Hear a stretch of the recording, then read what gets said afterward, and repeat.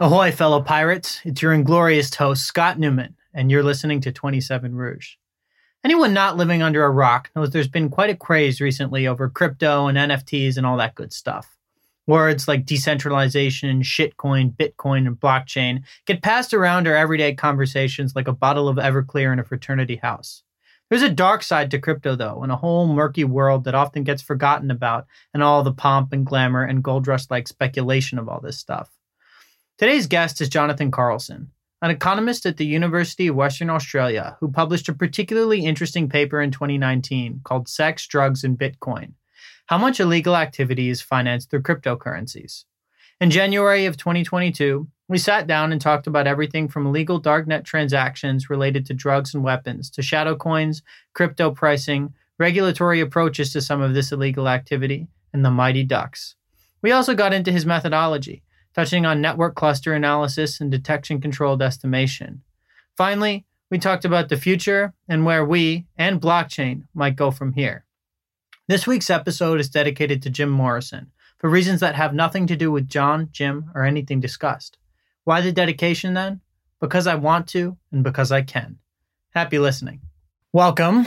I'm sitting down today with Jonathan Karlsen, who is a lecturer of finance at the University of Western Australia and also an affiliate of the Digital Finance Cooperative Research Center. Welcome, John. Thank you. Thank you, Scott. So in 2019, you wrote a paper called Sex, Drugs, and Bitcoin: How Much Illegal Activity is Financed Through Cryptocurrencies. Talk to me a little bit about what you set out to investigate and what you found. Right. So we set out to investigate an area of especially Bitcoin, but also cryptocurrencies as a whole, which is the illegal side of them. And what we found was that a sizable proportion of the activity in particular Bitcoin is legal. Around a quarter of all users in the Bitcoin network at the time of our measurement is illegal, and 50% of all the transactions and volume is illegal. So a very, very big size of illegal activity. Relative to the Bitcoin usage as a whole, which is being used as a sort of example of the whole crypto market at large. And I have to ask before we continue here, you wrote this paper, you submitted it anyway, 5 years ago in 2017. So some people might ask whether it's still relevant or whether the research is antiquated. What would you say to that? Well, I'd say that is partly true. We could rerun the analysis and see what it's looking like today. But thankfully, a lot of other companies have come forth and started doing a lot of analysis on this. For instance, the company called Chainalysis that uses some of the similar techniques to look at different cryptocurrency networks have seen a dramatic increase in darknet market activity. So I would argue that if I were to rerun my analysis today, I'd find a sizable or a much bigger size of illegal activity than I found back then. Another key aspect is that when I did run my analysis, or when we ran our analysis, we were focusing on Bitcoin. And since then, there have been quite a few cryptocurrencies that have popped up that have the sole intent of obfuscating the user's activity. So-called private coins. Private coins, exactly, or shadow coins. Monero is a very popular one, but they become better and better at hiding the user's activity. And could you just describe to us a little bit what a private coin actually is? So when you have a Bitcoin, it occupies a specific piece of the blockchain, or it has a space on the blockchain. But how does a private coin operate? What's like the secretive side of it? Right. So the secretive side of it is that they have put in extra measures to make the user's activity secret. Right. So for Bitcoin, for instance, the only thing that really keeps the user secret is that all you see are what's called addresses. They would look a lot like bank accounts if you're looking at a normal financial system, but you can't tell if those different accounts belong to one user or several. And also you don't know who those accounts belong to. And in that network, what they use is also these things called tumbling services, where people can hide their transactions or hide their addresses, among others. But today, these new cryptocurrencies, these privacy coins, they have the intent of hiding the user's activity for criminal activity, which, to my knowledge, for the express purpose. They're designed for illicit dealings. Exactly. Yeah. Right. Okay. Correct, yeah. I guess, one question I'm curious about, and I think the audience is going to be curious about, is, we have a title like Sex, Drugs, and Bitcoin, how much illegal activity is financed through cryptocurrencies. What kinds of illegal activity were you investigating? And we don't need an exhaustive list here, but are we talking about guns, money laundering? What kind of stuff were you looking at? Drugs? Right. So the primary activity is all drug related. Okay. So people buying and people selling drugs online. There's a much smaller proportion of weapons being traded back and forth, but that's about it. A lot of these darknet markets, funnily enough, have an ethical stance on what type of products they will allow on their markets. And I believe that some of those markets, they're there because they are, I guess, pro drugs, and they just want a market, or they want a market where people can buy and sell drugs without any law enforcement interfering. So the primary activity was drug related and a slice of illegal weapons as well. Right. So, you have guys out there who want to sell like the cleanest, purest form of whatever drug they're selling. And it's sort of self-regulating. If other people are trying to get into other illicit stuff on there, self-policing members of the group will say like, no, this is a drug form. Like, we're not going to be using this for X, Y, or Z. Is that sort of what you're saying? Like, they're dedicated forums that are sort of policed internally by the overlords or whatever they're called, right, of these forums. Right. If you were to put it together with something that we have in the real world, think of it as like an eBay, right? If you put something up for sale on eBay that really eBay is not okay with, well, they'd probably take down your listing. Right. And it's similar here. Someone owns this darknet market. And if like an assassination or something. Yeah, something like that. Yeah. Funnily enough, some of them do allow assassinations. Which is some of the darker stuff. I should watch my back. Yeah, definitely. But no. Look, it's all very interesting, and it begs the question now too of like how much worse has this gotten? You submitted the paper in 2017, came out in 2019, as you've just said. The volume of illicit activity has gone significantly up. But, one interesting thing you talk about in the paper is like, you can't just look at absolute numbers. You need to look at proportions. And as the volume of illicit activity has gone up, so has all crypto activity. And as sort of crypto has begun to sort of become more mainstream, everyone and their grandmother is into crypto these days. The actual proportion of illegal activity has gone down, it seems like. Could you talk a little bit about that, John? Yeah, that's correct. So the proportion of illegal activity has gone down, but when we look at in absolute terms, the number or the amount of activity without thinking about the legal activity, well, then that is still rising.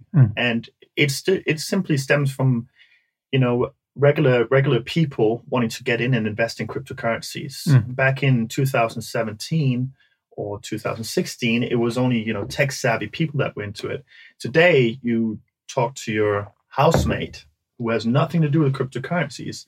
He's probably investing in it, and he probably knows nothing about investing whatsoever. He's just read on some post somewhere on Facebook that he should invest in this exciting new cryptocurrency. Right? Yeah. So one of my colleagues has this thing that he usually says, which is once your cab driver or a person on the street starts telling you what to invest in, that's the time to get out. Yeah. Because that's the time that the information is already out there. And at this point, cryptocurrencies, it's not the good old days where you could buy a Bitcoin for cents on the dollar. Yeah. The whole like wild gold rush speculative period is over. Well, you still have shit coins being pumped. I had some friends a couple weeks ago who launched a coin called BBC, Big Black Coin, which was a bit of a joke. But, it rose and fell dramatically in value as a lot of these diarrhea coin, whatnot. I haven't seen the graphs on diarrhea coin, but you see a lot of these new coins being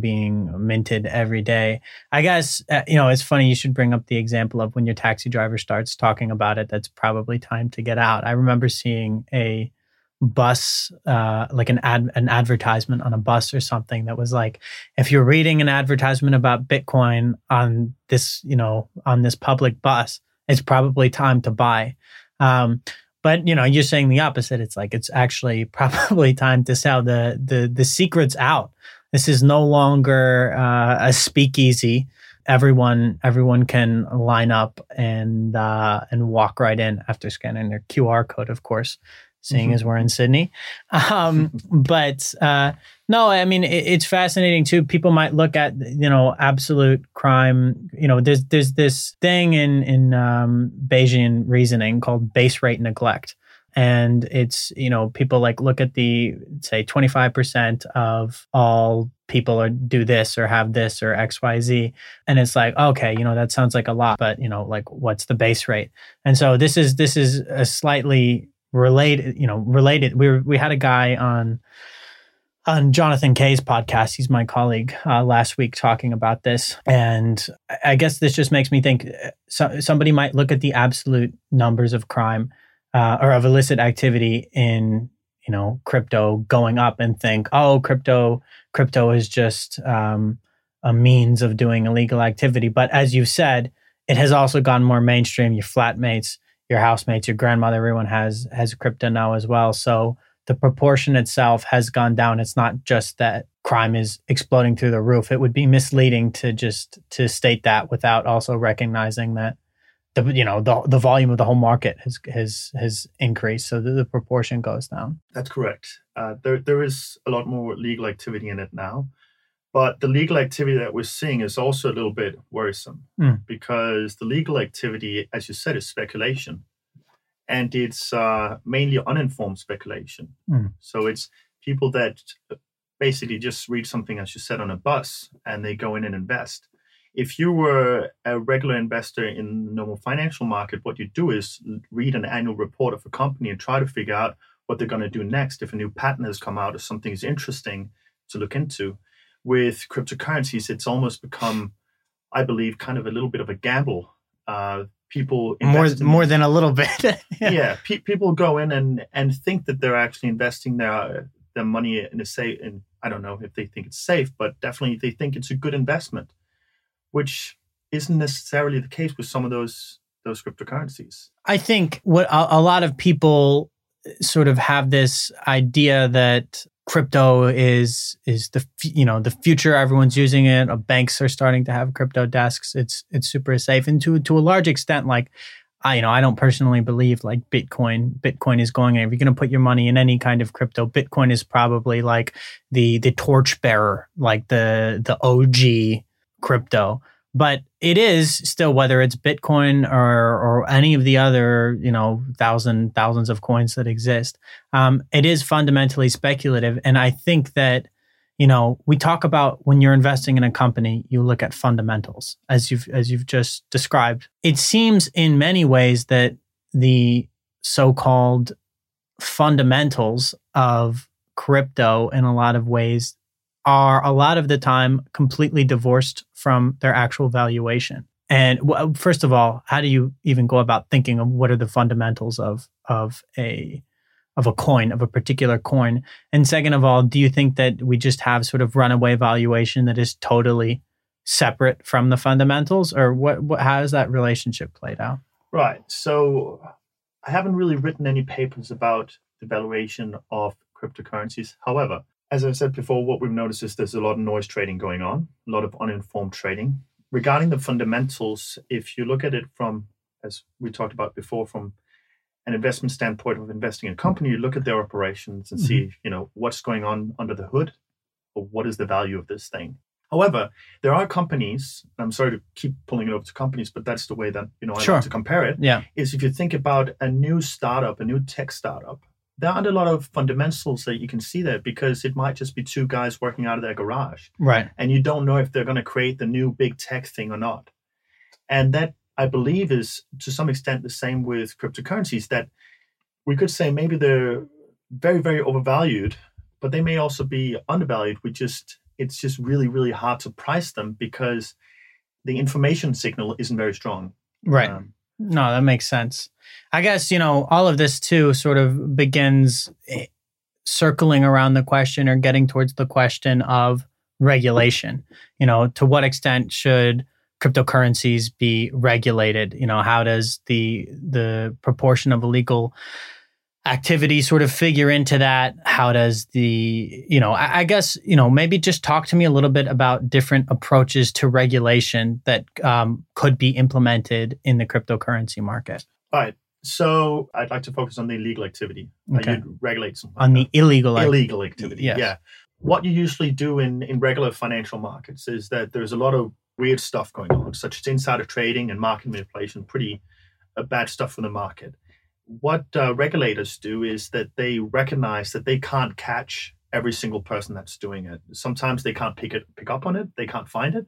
And also, even if they have evidence of illegal activity going on, it's pretty hard to make. They may not have enough information to bring to court. I believe they pick the ones that really set an example to the rest of the market that this type of activity is simply not accepted, and people will receive pretty extensive fines. And I think that's already what we're kind of seeing in the crypto market, that these law enforcement agencies are picking up on the big fish, to set an example to the rest of the market that this activity is unacceptable. I mean, if you think about someone like Russ Ulbricht, who started the Silk Road, I believe he's still in prison. Mm-hmm. And I think he's probably going to stay there for the rest of his life. Yeah.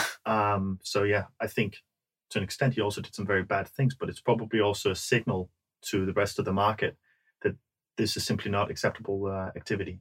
Right. No, I mean, and that begins to make sense. I guess the one question is, and I don't know if you would even be able to answer this, is there's sort of an evolving nature of what is legal, what isn't legal. You look at something like insider trading, for example. You look at some of these shit coins that are like pumped and dumped very quickly.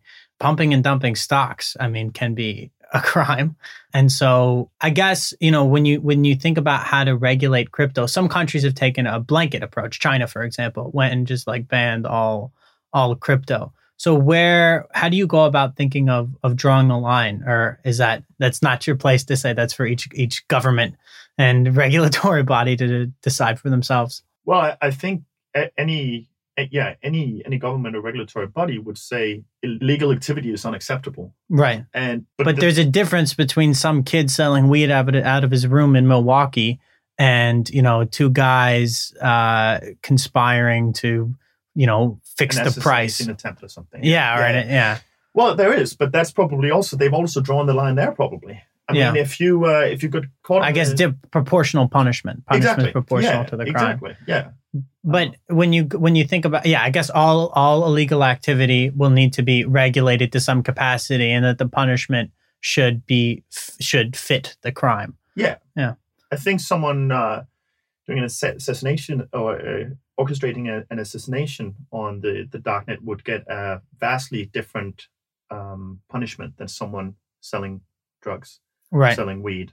Is there a thing that you can do in cryptocurrency? I'm not sure, where like someone could be wrongfully convicted or wrongfully blamed or quote unquote set up or framed, where some hackers or whatever make it look like someone else had ordered an assassination attempt when actually they had nothing to do with it. Have you ever heard of that happening, or is that's totally divorced from your area of expertise? I haven't heard anything of that. I don't think that cryptocurrencies or blockchain technology would necessarily enable that more than just someone framing someone outside of that area. Right. It's not as if it's easier to do that online. I don't think so. No. I would think it might be. Yeah, I mean, because it's behind a screen. You can put the other person's IP address in. Mind you, I don't have a very robust technical background in terms of blockchain dynamics. Right.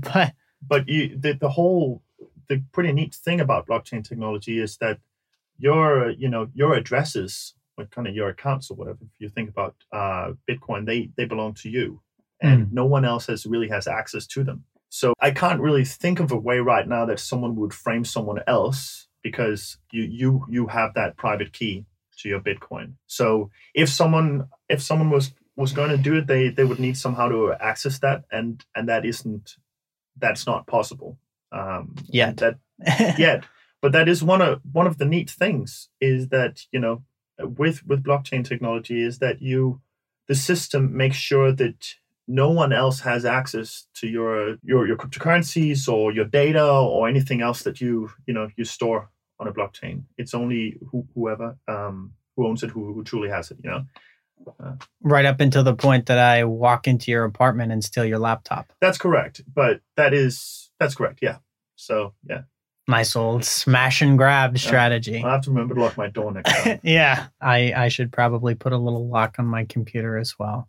Save the 50 Bitcoins I bought in 2011. I'm kidding. I didn't for anyone. I wish I had. Yeah. I wish my friend actually, we were in 7th or 8th grade or something. I must have been like 14, something like that. He wanted to buy a Bitcoin miner on eBay.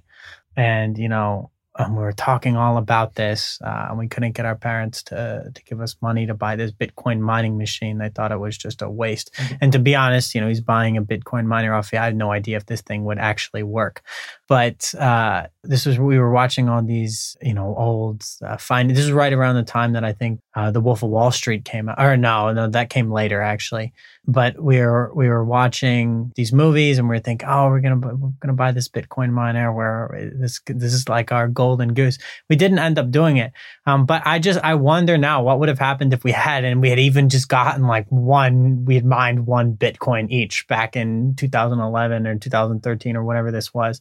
2013, 14, something like that. But then again, everyone probably thinks that way. Yeah, but I mean that's the same with regular investments as well. Sure. I remember that same situation for me when my buddy told me that there was something called Bitcoin, and I also kind of just laughed at him. I thought it was really weird, and also I didn't really take him seriously. But my friends, and your friends probably as well, tell you a lot of really stupid things that you never should invest in. Right. And they never went anywhere, but the things that you usually remember are the things that went well. Right. And the chances that you didn't take. Yeah. Exactly. No, I mean, it's a psychological bias. We only remember the one thing we missed out on, not the other billion things that we could have invested in that didn't work. There's a good line from Miracle. It's a hockey movie. I don't know if you've seen it. It's an old American hockey movie. And this guy spends his whole life being upset that, I think it's from Miracle. If I'm not, the audience might murder me. But, there's blockchain technology for that. I'm kidding. Please don't murder me. There's a line from Miracle with this guy spending, he's in his 40s at this point, and he's all upset that he missed the shot, the final shot in the hockey game. It was like a shootout where he could, shoot freely on the goalie. And he missed by, he hit the rim of the goal. Like he hit the hockey goal and the puck went off in the other direction. And he's all upset about this for 15 years, 20 years, something like that. And then some kid says to him one day, or whoever said to him in the movie, you spent 15 years thinking about how if you had hit the shot a quarter of an inch to the left, that the goal would have gone in and you guys would have been the champions, and, you would have had your medal and celebrated and all of that. What you didn't think about is that if you had hit that shot just, half an inch to the right or a quarter of an inch to the right, you would have missed completely. And I thought that's funny because we spend all this time, I don't know if it was from Miracle or the Mighty Ducks or something, but we spend all this time agonizing over what might have been, what could have been. There's that famous Kurt Vonnegut quote, which is a bastardization of a Maud Muller poem that's, of all the words of mice and men, the saddest are it might have been. And, that's true. It certainly hits home in terms of human emotions. We're always upset about what we missed out on. But if we had, if he had hit the shot a quarter of an inch to the right, he would have missed completely. So we think, if only I had gotten in to Bitcoin, I would have made all this money. Yeah, but if you had put all your money in, some other coin that was around at the time that ended up failing, you also would have lost all your money. So I don't know what the bias, the biasy or fallacy or whatever it's called, but The human mind is an interesting way of looking at things. It is, yeah. But because personally, I have no problem with investments in cryptocurrencies. What I think is a little bit worrisome is that people that don't, or individuals that don't take the time to investigate what they're investing in and simply look at past trends to forecast what's going to happen in the future. So they'll look at a graph and they'll say, wow, cryptocurrencies have been going up lately. They must go up in the future. Now, we know of several times that hasn't happened in a financial market where it's gone the other way around. The housing more market, than several. Yeah, right. That wasn't a good time for anyone. So it's a big no-no in finance to look at past trends to kind of try and forecast the future. If you have a completely efficient market, that can't happen. Now, with cryptocurrencies, yeah, it's just a little bit unfortunate, I think. I'm sorry, it can happen, but it will be self-corrected by the market. It will, yeah. Speculative bubbles can 100% happen in an efficient market. Yeah, but if you have enough informed traders in there, they will correct that away. Right? They'll take away if there's any mispricing in there that they can use to profit. They'll take it and do it. It's a little bit strange with cryptocurrencies, and it's a little bit worrisome that I think so many individuals pour so much of their hard-earned money into it without really taking the time to maybe understand what's under the hood, right? I would need to do some more research into this, but my preliminary sense, having been in Australia for almost 2 years now, is that those investing in the Sydney real estate market might take a page out of the same book and carefully investigate whether they should be pouring all of their money into these investment properties. Maybe. I mean, again, I haven't done that much research on this, but there does seem to be a bit of a craze with housing perhaps in Sydney. Perhaps not. I mean, I have a friend as well that I keep worrying about with his investments in real estate, but he keeps making money every year and I don't. So I don't know who's the fool. I certainly don't have a bank account like him right now. So I guess we'll find out. We'll find out. One other thing I want to talk to you about is the methodology that you used in this paper. I found it to be especially interesting. In particular, you used network cluster analyses and then also detection controlled estimation. So why don't we start with network cluster analyses, or SLMs, was the type that you were using in the paper. Why don't you talk to us at a high level about what this was, how you used it, why you used it, and then how, whether a law enforcement agency or whoever might use it in the future. So just at a high level, what are network cluster analyses? Right. So I'll speak to our network cluster analysis. What it does is it tries to identify a network of people transacting with each other. So what we did was we looked at if people are transacting with predominantly with known illegal participants, then it's quite likely that they're illegal as well. So say that an individual has been caught by the FBI. We know that their address is associated with illegal activity because the FBI has caught them and they find them. Well, if a lot of individuals that haven't been caught happen to be sending cryptocurrencies to that individual more than anyone else in the network, it's quite likely, or more likely than not, that they are associated with illegal activity. And that's kind of the intuition behind the model. The way that of course, there are a lot of users in there. So to make that decision on a user-by-user basis would take a very, very long time. But what you have is a good computer working on this problem. It picks up every single user and it looks at what community, the illegal or the legal, how much, if it's predominantly transacting with the illegal or legal community, and assigning whether or not that person is probabilistically more illegal than not. Yeah. Right. So that's the network clustering algorithm. The other one, the detection controlled estimation model, is quite popular in different areas of research. Professor Talis Putnam's used it to look into market manipulation. Jonathan Feinstein from New York University used it to look at safety violations in nuclear power plants. So whenever you tackle what this model does is it looks at what we call DCE, the detection control estimation DCE model. It looks at or it corrects for whenever you have a sample or an incomplete sample. So in the case of, when you tackle a problem like legal activity in cryptocurrencies, the problem is that the sample that you have of known illegal users are only the users that have been caught. You don't know anything about anyone else. So if you ran a multiple regression on something like that, you would only get out characteristics of people that have been caught, not everyone else. So if you think about that in another scenario, if you ran a model on burglars and you put characteristics of what a burglar is, someone maybe with lower income or things like that, well, then you would only get the characteristics of the burglar that had been caught and not the one that's still out there, the smart one, who may even have high income because he's very, very good at it. Yeah. So the detection control estimation model runs two regressions simultaneously, one that accounts for characteristics of illegal activity and one that accounts for being detected or not. And that way it corrects for this incomplete detection. I can speak to some of the characteristics if you're interested. No, sure. Just to make sure I'm understanding this. Go ahead, yeah. It's basically, if you were just running one regression, you would end up with a sample size of only the people who are caught. And so when you run simultaneous regressions at the same time, you're able to extrapolate information sort of about the aggregate from your small sample size, in this case, which was only the people who are caught with their hands in the cookie jar. That's correct. Pardon the cookie metaphor. I would be interested in some of these characteristics if you'd like to get into that. Yeah, I think first of all, the first result. And what are we talking about here? Also, to begin with, characteristics of people illegal trading use. drugs or guns or everything. Correct. Yeah. So no, what, all of them or one or the other?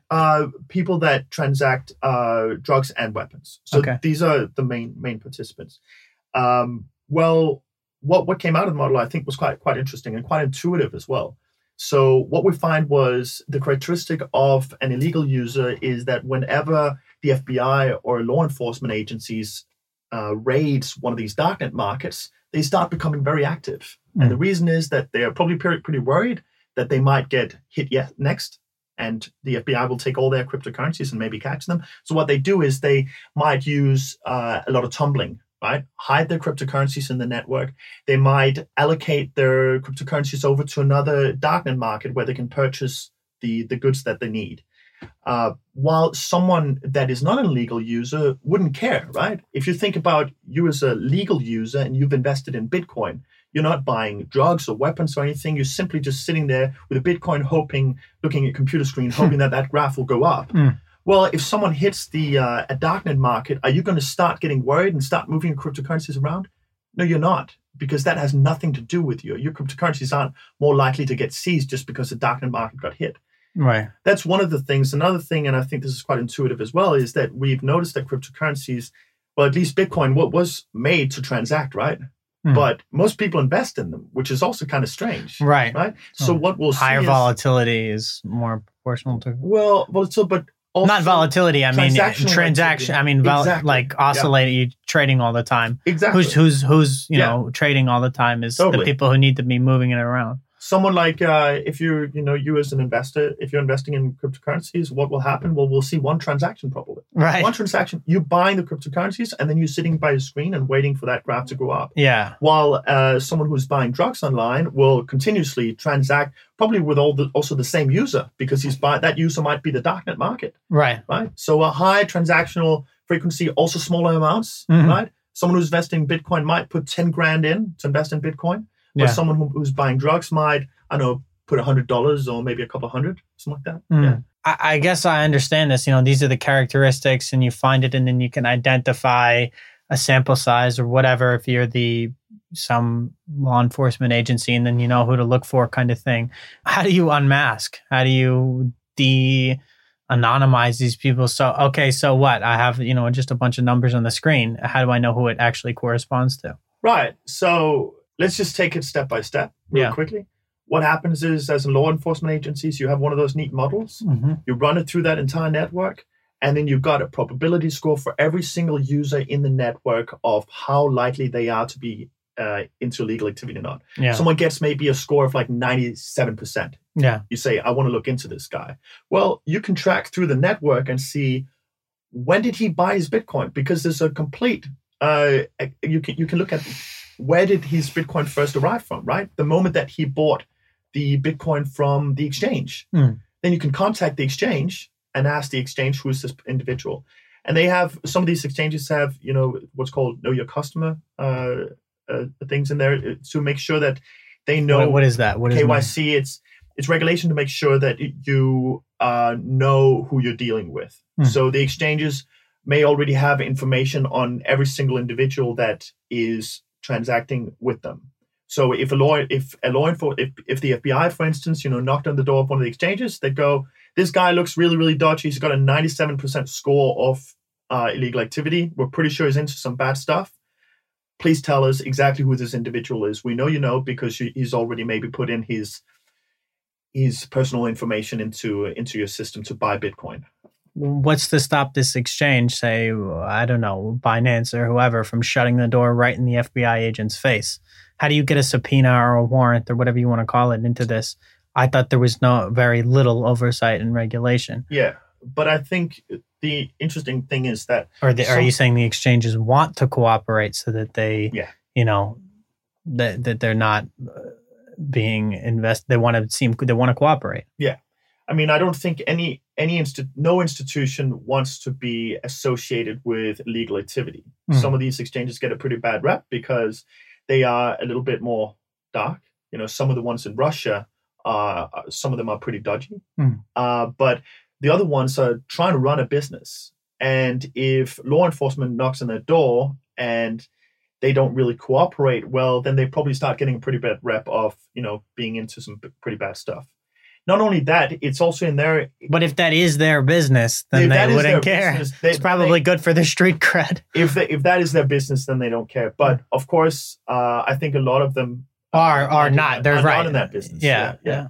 I guess, beginning to sort of wrap up here, one thing I think about sometimes is whether we will ever live in a post-crypto world, by which I mean, are we going to get to a period or a point in time where the crypto bubble bursts and crypto plays no meaningful roles in our lives? I guess you have a few people who've thrown out their iPhones and, lived the Himalayan backpacker lifestyle. But for, I would say, normal, average, everyday citizens in metropolitan areas, is it your opinion that you and I in our lifetimes will live in a world where we don't really talk about or think about crypto? Or is it quite the contrary? Crypto with the metaverse and, all of that is just going to play an increasingly large role in everybody's life? Well, I would say that cryptocurrencies will play a big role in lives in the future. But not only cryptocurrencies, if you think about it, Bitcoin was only the snowball that started the whole thing.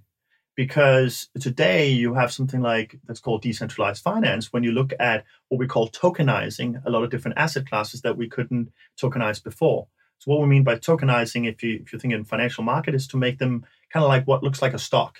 So you can trade all these things that you couldn't trade before, right? And essentially that is for the common good of everyone. It's almost a revolution like when we had stock markets that became electronically available to everyone, So I think the interesting thing is that cryptocurrencies get such a big focus, but actually the underlying, all these new things that popping up that can happen in this universe of blockchain technology are going to shape our future. And that's when I'd like to, talk about the Digital Finance Cooperative Research Center, such a long name, DFCSC. Yeah. That is a mouthful. Yeah. That's an institution that got $180 million from some industry partners and the Australian government to research this space, because the Australian government and these research partners are certain that to some extent it will be part of our future. And we want to be ahead of the curve with this one. So cryptocurrencies, sure, they'll be around probably, but there's all this other stuff that's going on that blockchain and technology enables us to do. This decentralization of so many different things. Such as, you think of NFTs as the first example, but what are some decentralization of what, for example? Well, if you think about, tokenizing things, we're looking into perhaps tokenizing more of the real estate market. You're just talking about real estate in a negative light, but to the point where it is much easier to trade. Same with the mining industry in Australia as well, tokenizing that so you can perhaps invest in one particular mine. Right. And at the end of the day, the way that it helps us all is that it creates funding for businesses or, that will grow an economy and grow our overall wealth. So you don't need decentralized blockchain technology for that, though. You do to some extent, because the stock market is not good enough or is not equipped enough to make an asset class out of every single little thing. Right. The blockchain is, right, because it's a lot cheaper to do so, for instance. So all these things that we weren't able to trade before, we can now we might be able to trade in the future. And once again, if we think about in a positive light, you think, oh, gee, now there's just more finance dudes out there that can trade more. They're just going to make a lot of money and sit in their big houses. Well, that's not necessarily true. Whenever we get better in our financial markets at moving capital back and forth, that's when we grow, all of us. That's when economies grow. And that's maybe why also funding comes to some of the poorer parts of the world, right? Countries where you can't get a loan for your house because your country might be war torn, right? There isn't a bank that's able to give you a loan. So it just that's one of the things that I'm really excited about with this technology. No, certainly, and I think there are a lot of upsides to it. I guess my one, not to be a cynic here, but my one reservation might be, the gambling aspect of it. You look at guys who are lifelong gamblers, rounders, and they'll gamble on anything. They'll bet on anything. They'll bet on, whether you're going to see a green car driving up the street. And that's what they do. So you have this technology that enables you to invest in basically anything. I guess the one downside to that, it might be that people start, with this decentralization, just investing in literally everything. I think you're absolutely correct. And it becomes increasingly hard for regulators to step in, because they've been able to do that, for instance, in stock markets and say, no, you're not allowed to invest here because you're a retail investor and you don't really know what you're doing. For instance, you might not be able to short a stock, right? Which would you'd lose all your money, perhaps lose all your money. But yeah, of course, in cryptos or in these decentralized networks, maybe there might not be a regulator in place to take care of you.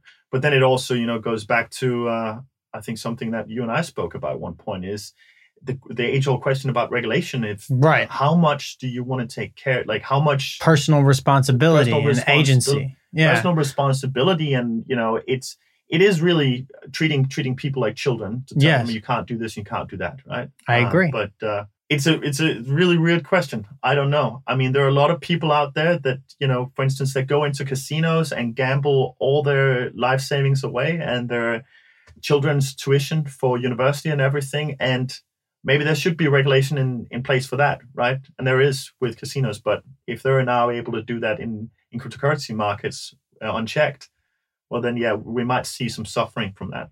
Certainly, I think we might. I'm of the belief that, I'm a great believer in personal responsibility and, owning your own agency. And so, I can certainly see an argument, as you and I have discussed, for not hand-holding and not, basically treating adults like adults.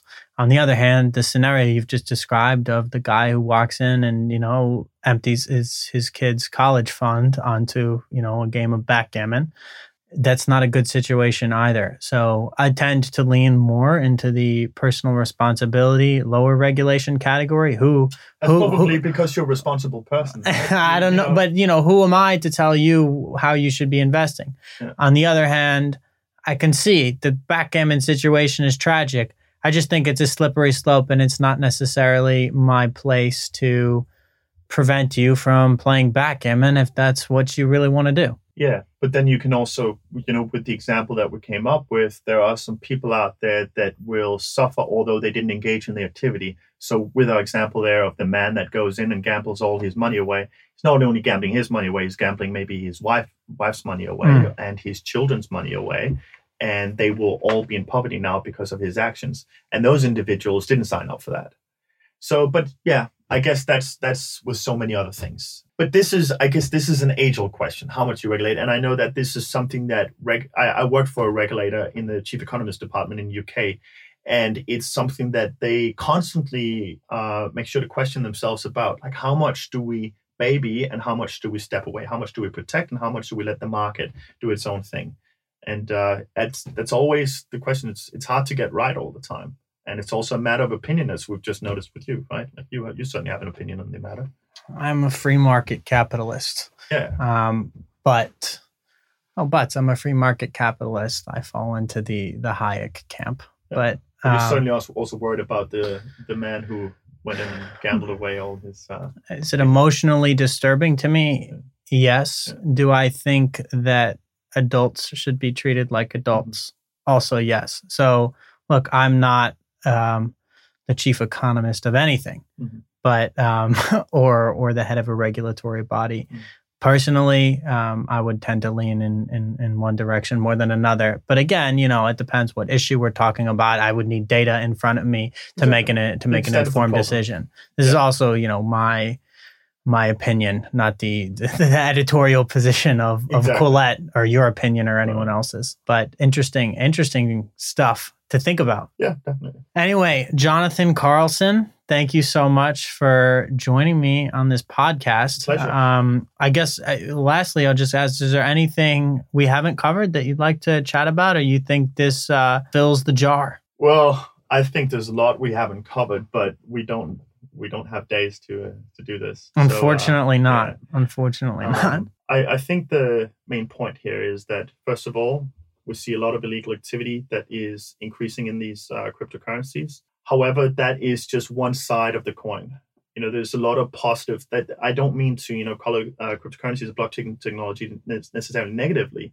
There are a lot of other positive sides. This is just one aspect that we need to be mindful of, and we need to take care of, like anything else. Illegal activity will always exist to some extent. It always does.